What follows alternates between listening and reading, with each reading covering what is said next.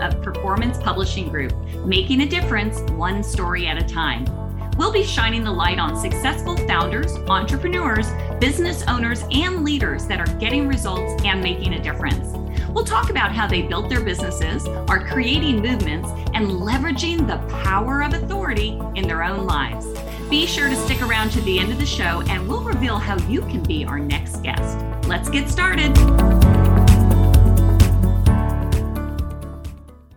Hey, everybody. Welcome to the Power of Authority Spotlight, where we shine the light on successful business owners, leaders, founders, people that are building businesses and making a difference along the way. We have a great guest today who's going to be talking about the founder's evolution, and we'll be digging in just a moment. But first, this episode is brought to you by Performance Publishing. Performance Publishing helps people to get their stories out of their head onto paper and get those books published so that they can start using it as their business card to build their platform. If you have ever thought about writing a book but don't know where to start, go to performancepublishinggroup.com, grab a free strategy call. More than happy to walk you through the process and see if writing a book is right for you. Again, that is performancepublishinggroup.com.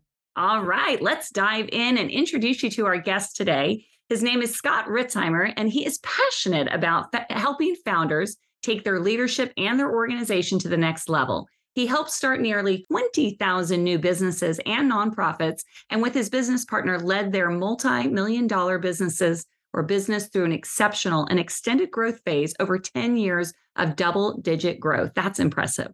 All before he turned 35. Today, he helps founders and CEOs identify and implement the one essential strategy that they need right now to get them on the fast track to predictable success. His website is scalearchitects.com. Welcome to the show, Scott. Michelle, thanks for having me. I'm so excited to be here today.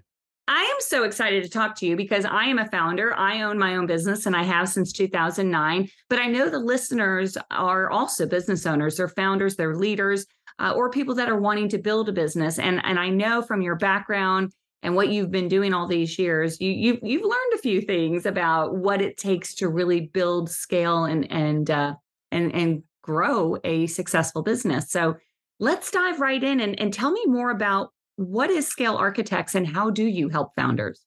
Yeah, it's a great question. Scale Architects is really a dream that came out of my heart from what I wish I had when I was a founder, right? I think so many great businesses come from that place of, man, if this was only around back then. And what had happened was, the first executive team meeting that I was in, I was leading. I was 22 years old. I had no idea what I was doing. Absolutely no idea. I made a total fool out of myself.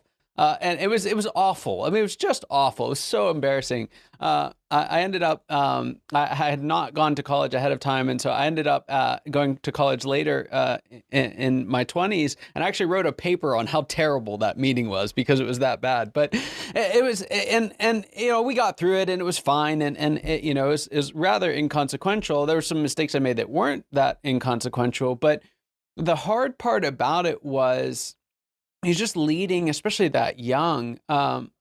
Everything was a first for me, right? And I just didn't have anything to go off of. And we had largely created the industry that we were in. There wasn't a big industry. There weren't a whole lot of competitors who did what we did. And it was really hard to look outside of ourselves and see a reflection somewhere. And that made it feel very lonely. Right. For a while, especially when you're that young, it felt kind of cool. Like it was like, we're doing this, we've got it.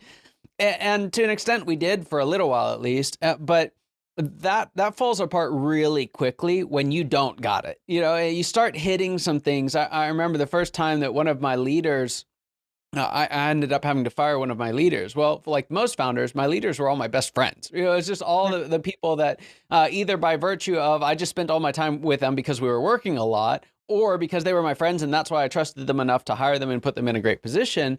That's hard, right? Like that's really hard. I remember we went through this stint where we were growing and growing, especially our top line, but our bottom line was shrinking actually.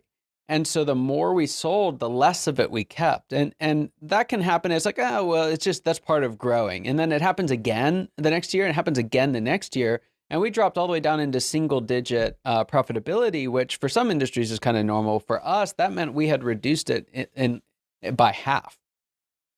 And and it wasn't because we didn't try to fix anything. I mean, there's a 3-year period where we threw everything in the kitchen sink at it. I mean, we read all the business books, name all the big authors. Like, we were trying all of it, and it was helpful. It was good. It moved us forward, but it never fundamentally changed anything. We got better at our current level. We never actually reached the next level. Ooh, yeah. And what ended up happening, and the reason why that happened, is because we didn't actually know what the level was. I had no language for it. And this is true for almost every single founder out there. You say, hey, do you want to get to the next level? What are they going to say? Of course. Yes. Yeah, of course. And then you say, what is the next level? What does that look Name like? it. Yeah, name it. What do you call it, right? And it was no idea. And so what happened for us, I'll land the plane here, was we had moved from one stage to the next as an organization and had no idea that that was a thing. And it was causing us to cause problems, causing us to trip over our own feet. And it was causing us to lose a ton of money. And it was actually a podcast like this. I heard a guy had a funny Irish accent. I can say that because he's a dear friend of mine now. But yeah, he has this funny, and he starts talking about this super exciting thing called business life cycle stages. Right? Very exciting. But it was captivating because it was like, this guy's got a camera in my office. How in the world does he know this? And for the very first time, I actually understood what level we were in. And based on that simple podcast, I was finally able to name the next level we'd been trying to get to. And I went out, I got his book, which I know is a big part of your world. And it completely transformed my life. It was, it was the book that had existed for a while, but I had always hoped I could have, and it gave us a roadmap for exactly what we needed to do in that stage at that time to get to the next level.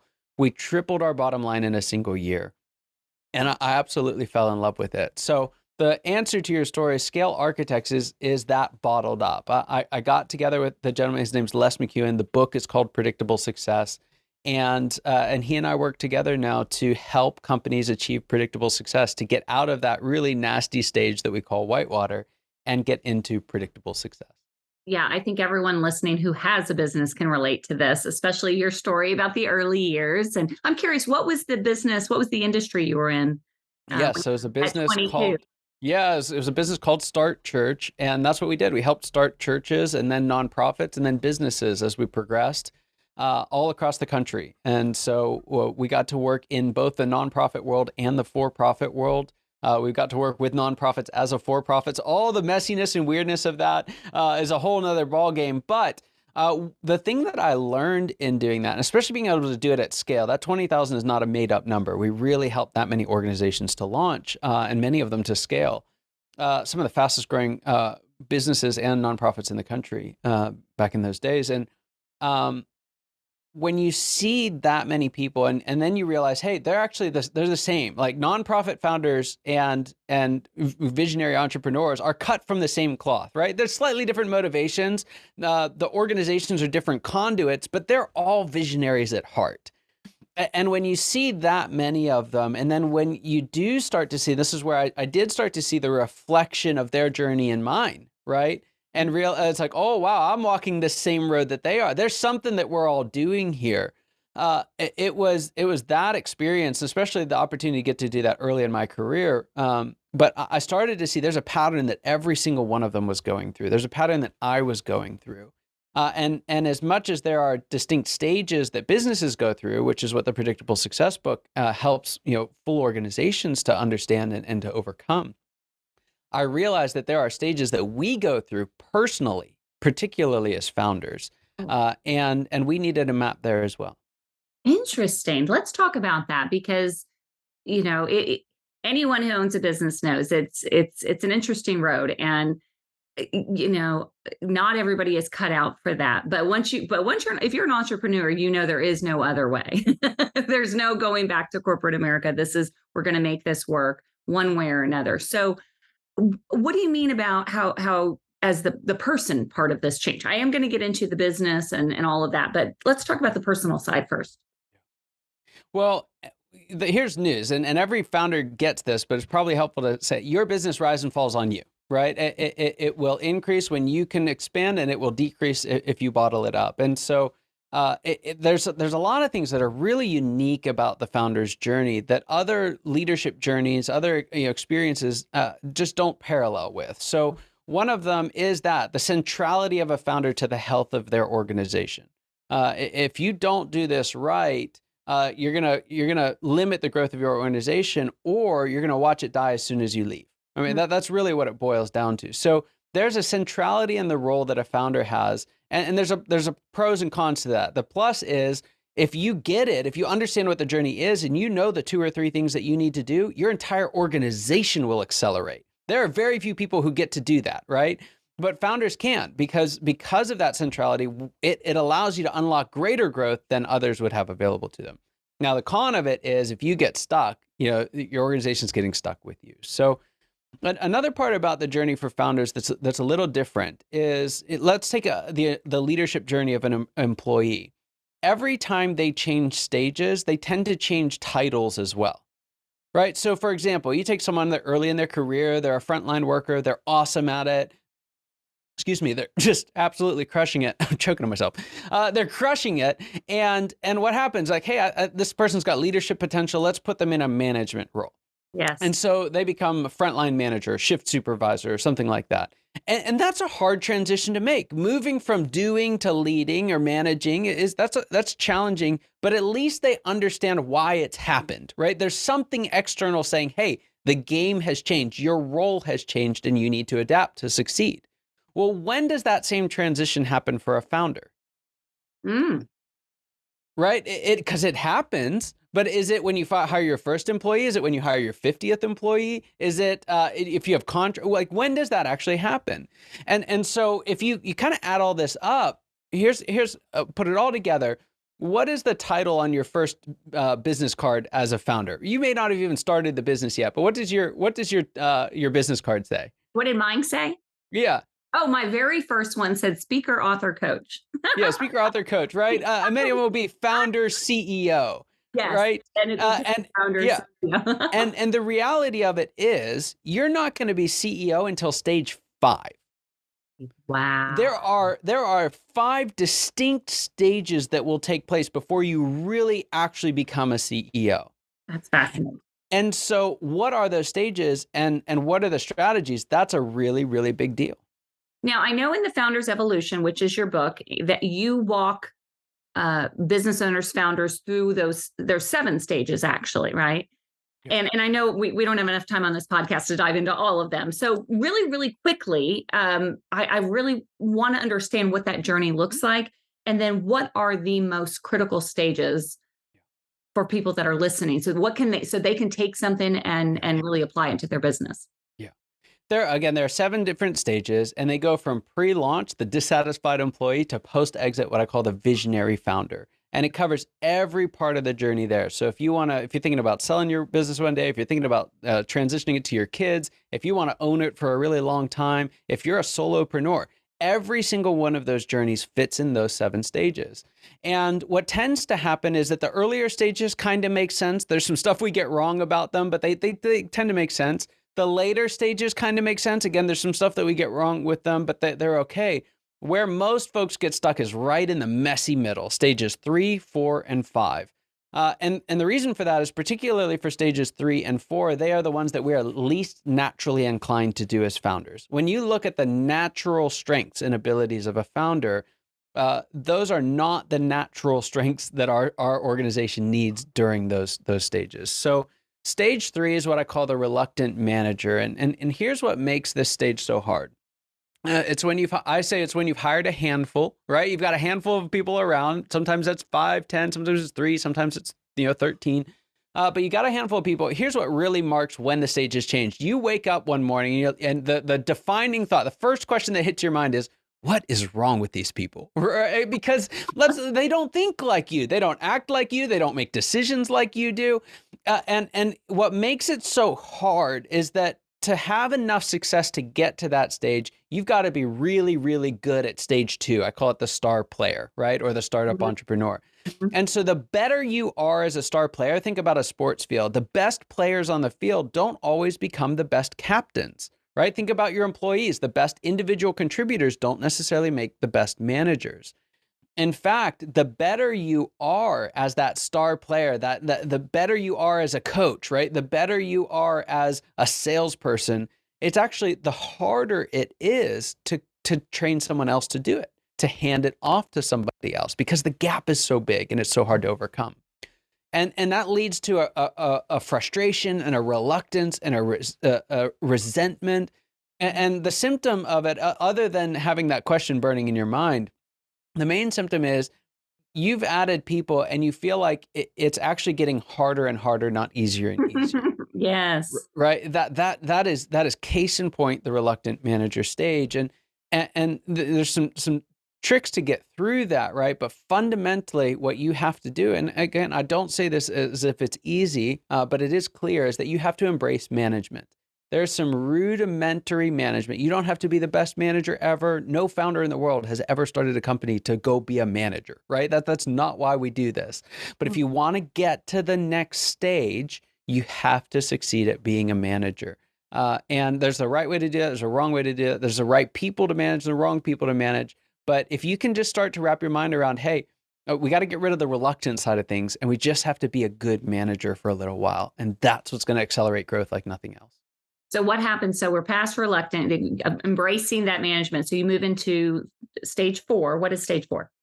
So stage 4, so there's a funny story that I like to use to kind of explain what's going on in stage 4. So we've got a 2-year-old. She is absolutely awesome.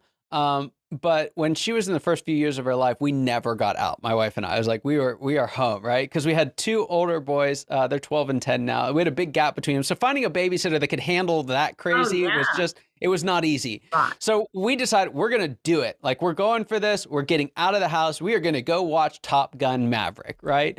And it just is in the theaters. No one goes to theaters anymore, right? We don't have time for that, but we were going to do it. And so we get in there, and it's like, it was chaos getting out the door, but it's just like, we're making this happen. So we get in, we're watching the movie. It's great. And about 20-ish minutes before the end of the movie, we get a call. It's the SOS call from the babysitter saying, like, I'm help, right? Get here now. So we run out of the back of the theater, and everyone was fine. It was no like major thing, but I didn't see the last 20 minutes of Maverick for like 3 years. 3 years. Now, if you stop at Maverick, like, everything that can go wrong has gone wrong. He's gotten shot down like 3 times at this point. You know, like, there are people with bigger guns and faster planes. It's bad news. And you take any epic, awesome movie that's this heroic journey, about 20 minutes left in the show, 10 minutes left in the show, it's really, really bad. If you stop movies there, they are downright depressing. Everything that can go wrong has gone wrong.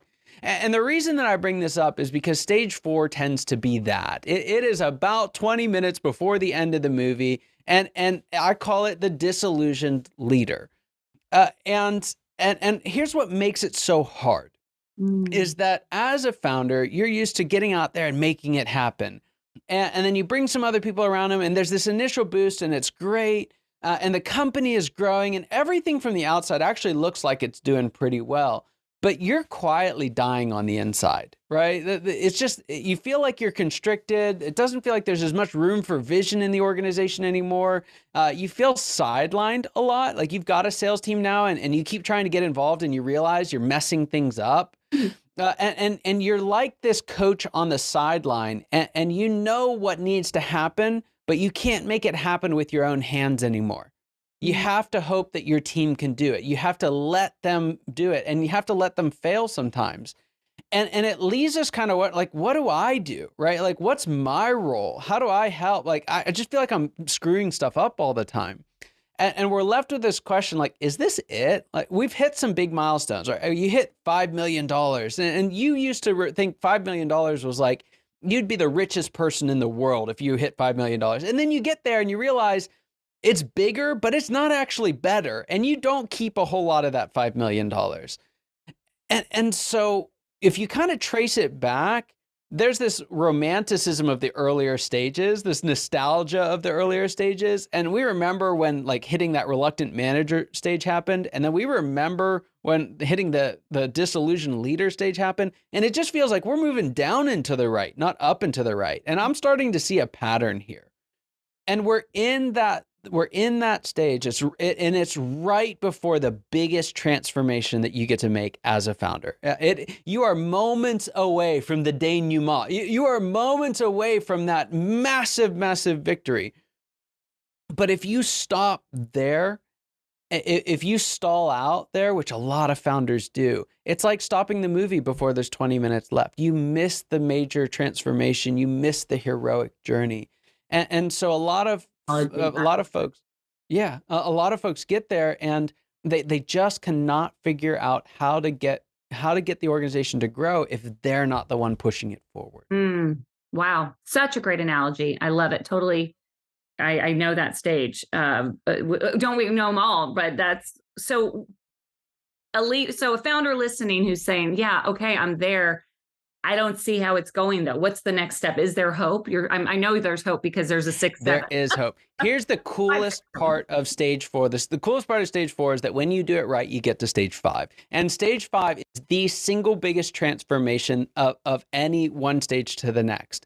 And most folks, especially if they've been in stage 4 for a long time, it's actually hard to believe if I were to really describe it for you. For many folks in stage 4, they think they just don't have the capacity to take their organization further, and it couldn't be further from the truth. If you are a visionary leader and you want to make the change, if you want to make that transition, if you want to step into stage 5, that's the only prerequisite, right? You have to want it, because what's so special about founders is that if they set their mind to something, they're gonna make it happen. Right. So in the book, I give a few steps on stage 4 and how to do that. But effectively, what you need to do to get into stage 5 is where you actually take on the CEO role for the very first time. You have to start letting go of founder and start embracing CEO. You've got to transition your leadership team from a group of folks that are primarily there to execute on what you say to a group of executives who can help you make unbelievably great decisions to move the whole company forward. One of the biggest lessons that I work with folks, and it can take a little while to really get this, but you have to start making people decisions, not policy decisions, right? You have to stop exercising your superstar skill in decision making and build a high quality decision making team. About the team. Yeah. And when you do that, so much of the stuff that you've been wearing that just doesn't fit, right? So many of the tasks that you've been hanging on to that you're not actually that great at, you just think you are. So many of the things that you think you're supposed to do, you don't actually have to do. So many of the things that you think no one else can do, many other people can do. And when you start embracing this role of CEO, you actually get to step back into that visionary seat that you really haven't seen since the early days, right? You actually get to start to do visionary things. You get to start thinking about the future again. You get to start working on projects that don't necessarily matter right now. You don't have to hit this year's goals because you have a whole team that can do it. And it is borderline magical stepping into that CEO role. And it is the effect of, for those who are down in that stage 4, you're wondering, is this it? No, that's not it. It gets so much better. Wow. Just tell me, what is the name of, I don't know that we have time to go through 6 and 7, but what are the names of those stages? Yep. The name of 6 is the true owner, where we actually step out of running our company and owning it. Now, the big thing here is we try and get there without going through 3, 4, and 5 first, right? So, and I show why in the book, but when you've done the hard work of getting to stage 5 the right way, of developing the skill set that's necessary, it unlocks the one thing that's necessary to really get to the true owner seat and do it right, so that your company doesn't just stall out or start to slide, but actually accelerates in the succession. It's very, very cool. And then very last, but by no means least, is stage 7, and that's the visionary founder. It's like being in the Hall of Fame, right? It's getting back into the game purely out of the love of it. There are a good number of coaches there who are visionary founders. They've done their thing. They've built their business. They've suffered the hard challenges of that, and now they're back in it just to help others do it. And it's really there's this Greek proverb that says, "Society grows great when old men plant trees under whose shade they will never sit." I love that. I love that. And it's where we actually get to start pouring into things that we won't see come to pass in our lifetime. And it's really special. So you work with companies, and I imagine, most of which are in that 3, 4 stage, probably, I'm guessing. And I know no two companies are the same, but generally speaking, how long does it really take and how much work is it required for somebody to move from, say, 3 to 6? Yeah. So each of the stages, especially if you do the right activities at each stage, and especially if you want to progress, because you don't necessarily need to Sure. progress through all 7 Yeah. stages. It's not always up and to the right. Sometimes it's best to just stay in particularly stage 2, Yeah. and So let's have a say blast somebody's there. wanting it. They're ready. But if you want it, you really want to drive it, the stages get longer as they go. So you can get through stage 3 in usually 1 to 3 years. You can get through stage 4 in probably 2 to 4 to 5 years. And then you can stay in stage 5 for 5, 10, 20 years. So each of the stages gets a little bit longer as you go through it. This is not something that happens overnight. And here's why this is really important. One of the problems with putting a map out there, naming the 7 stages, especially putting them in order, is that our visionaries are like, give me 7, right? Like, or give me 6. Like, I want to get there, and they're in 3. And so what happens is you're going, contentment, fulfillment do not come from a destination. You're not going to be any happier in stage 5 than you are today if you don't learn how to be happy today in the stage that you're in. And so I just had this conversation with one of my clients. We just moved him out of stage 3 last year into stage 4, and he's wrestling with some of the challenges of that stage. And I told him, I said, hey, there is no rush to get through this. In fact, each stage, there's something really special about that stage that you don't get in any other stage. I call it the joy of the stage. There's something about that stage that at least in the future, you will not have access to in the way that you do now. So the key to the journey is not actually about rapidly escalating through each of the stages. That's fine. But the key to the journey is actually finding the joy in every stage along the way. What a wonderful parallel to just life in general, right? We're always seeking the goal. We're always looking for, when you're in high school, you can't wait to get to college. When you're in college, you can't wait to graduate. When you graduate, you can't wait to get to marry kids. And so we tend to do that. So it sounds like it's the same parallel as, look, and running a business. I love that you've broken it down into these 7 stages, and it makes absolute total sense. But you're not going to go from 1 to 7 overnight. And so that's a really long time to not be enjoying the journey, So I really Absolutely. like that it's a decision. It's being aware of, things may not be exactly where you want them, but they're so much better than where they were. Yep. I love that. So all of this is broken out in your book, The Founder's Evolution. Yep. And I know you do a lot of, coaching and around this whole concept. So where can people get the book? Where can they get in contact with you to learn more about how you can help them specifically in Yeah. their book?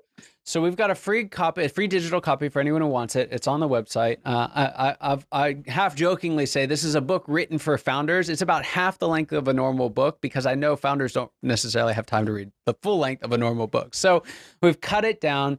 And also it's organized by chapter and by stage. So there's an introduction, and then each chapter has a stage. So you can go right to the stage that you feel like you're in right now.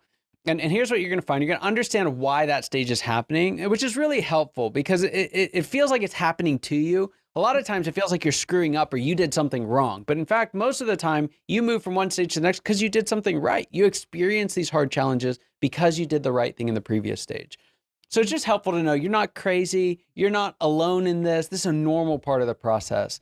And then the next part that it's going to do is give you somewhere between 3 and 5, what I call essential strategies. There are so many things fighting for your attention. There are so many things you're doing every single week when in fact, there's usually just 2 or 3 that you really need to dial in on. And so I give just a quick explanation of what each of those are. And what I've found with folks who've been through the book, who've applied the principles, they're saving on average about 10 hours a week coming Wow. out of it. Just by recognizing there's so many things that you're doing that you used to be doing and you don't need to be doing anymore. Or there's so many things you think you need to be doing because someone told you that you should do it that you don't actually have to do yet. That'll come in a later stage. And so it's just this really freeing process of recognizing, hey, I just actually have to do a couple things. I have to do those couple of things really well because those things are hard enough as it is. You do not have to pile more on top. So go get a copy of the book. It's on our website, scalearchitects.com. You can click the free book or go to scalearchitects.com/founders and get it there. And I promise if you go in, you find your stage, you work through those things, you'll save an enormous amount of time. I love this. I absolutely love it. And the word you use, free, I was thinking it's freedom. It's freedom in knowing that you're not alone. There is hope. But keep going. And, I can relate to so much of this because as a founder, with that visionary spirit and, there's the ups, there's the downs, but ultimately it's all worth it, in the long run. And so I just love this. Well, thank you so much for being on the show, Scott. This was an awesome interview. I so appreciate you. Michelle, it's my pleasure. Thanks for having me. You bet. All right, everyone, that's it for the Power of Authority Spotlight today. But hey, definitely check out Scott's book, The Founder's Evolution. I know so many of you listening can relate to this, and it doesn't really matter what stage you're in. I'm imagining many of you are in that 2 to 5 stage range right now. So figuring out where you are and then taking on that, the discipline to do the work to get to the next phase, it is worth it in the long run. And so I will be reading that book along with the rest of you. So we'll all be evolving together. We'll see you next time on the show. Take care, everybody.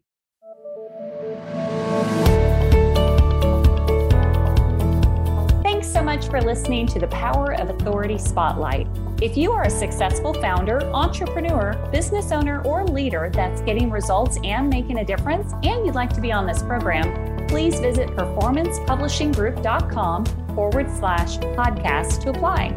That's performancepublishinggroup.com/podcast.